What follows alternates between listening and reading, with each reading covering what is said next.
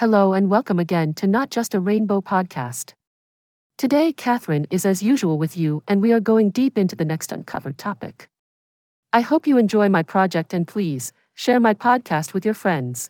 It will help me to discover new topics about LGBTQ plus society. Okay, let's start. It can be tough to be the new kid in town, especially when it comes to connecting with the LGBTQ plus community. Finding your place in an unfamiliar environment can be intimidating, but there are plenty of ways to make friends. Dating can be tricky, but it's practically impossible if you aren't connected to the LGBTQ plus community in your area. If you don't have a network of queer friends or know any other LGBTQ plus people nearby, then it's time to make some changes. Before attempting to find someone to date, focus on becoming part of the local gay scene and make an effort to meet other queers.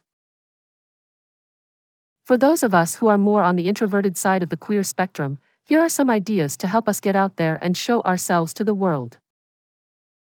1. Respond to invites. I'm certainly responsible for this one. You moan about not having any buddies, but then when somebody invites you to do something, you come up with all kinds of rationalizations to avoid it. So, be proactive in responding to invitations and be open to the possible experiences that could come your way. 2. Let your friends introduce you. Your buddies constantly have other people in their lives, so it's definitely not the end of the world if they put you in touch with someone new. The odds are good that you'll get on with them because you have a link in common, your mutual friend, and before you know it, you could have a solid group of friends. 3. Join a queer group/sports team/meetup. It would be great to link up with a gang of LGBTQ plus individuals who have similar interests. Could be a sport, belting out tunes, or gaming, anything goes.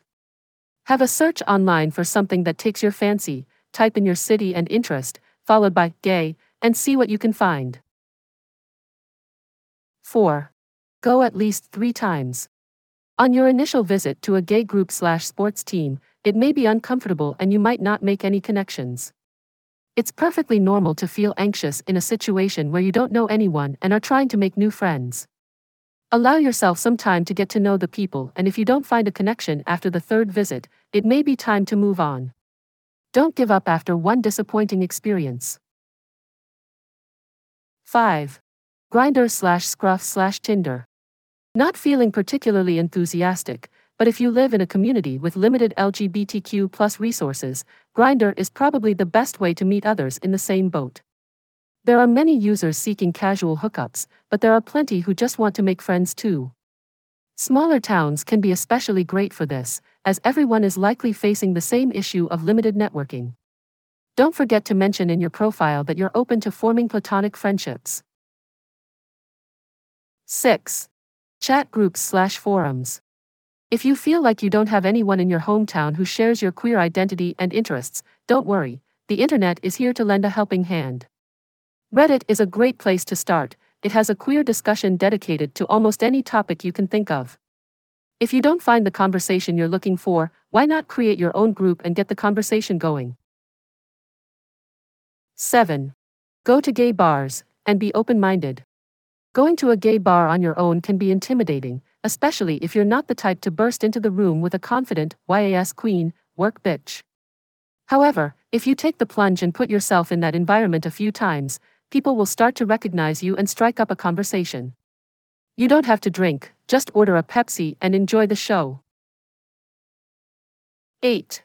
Remember, beggars can't be choosers. Listen to me.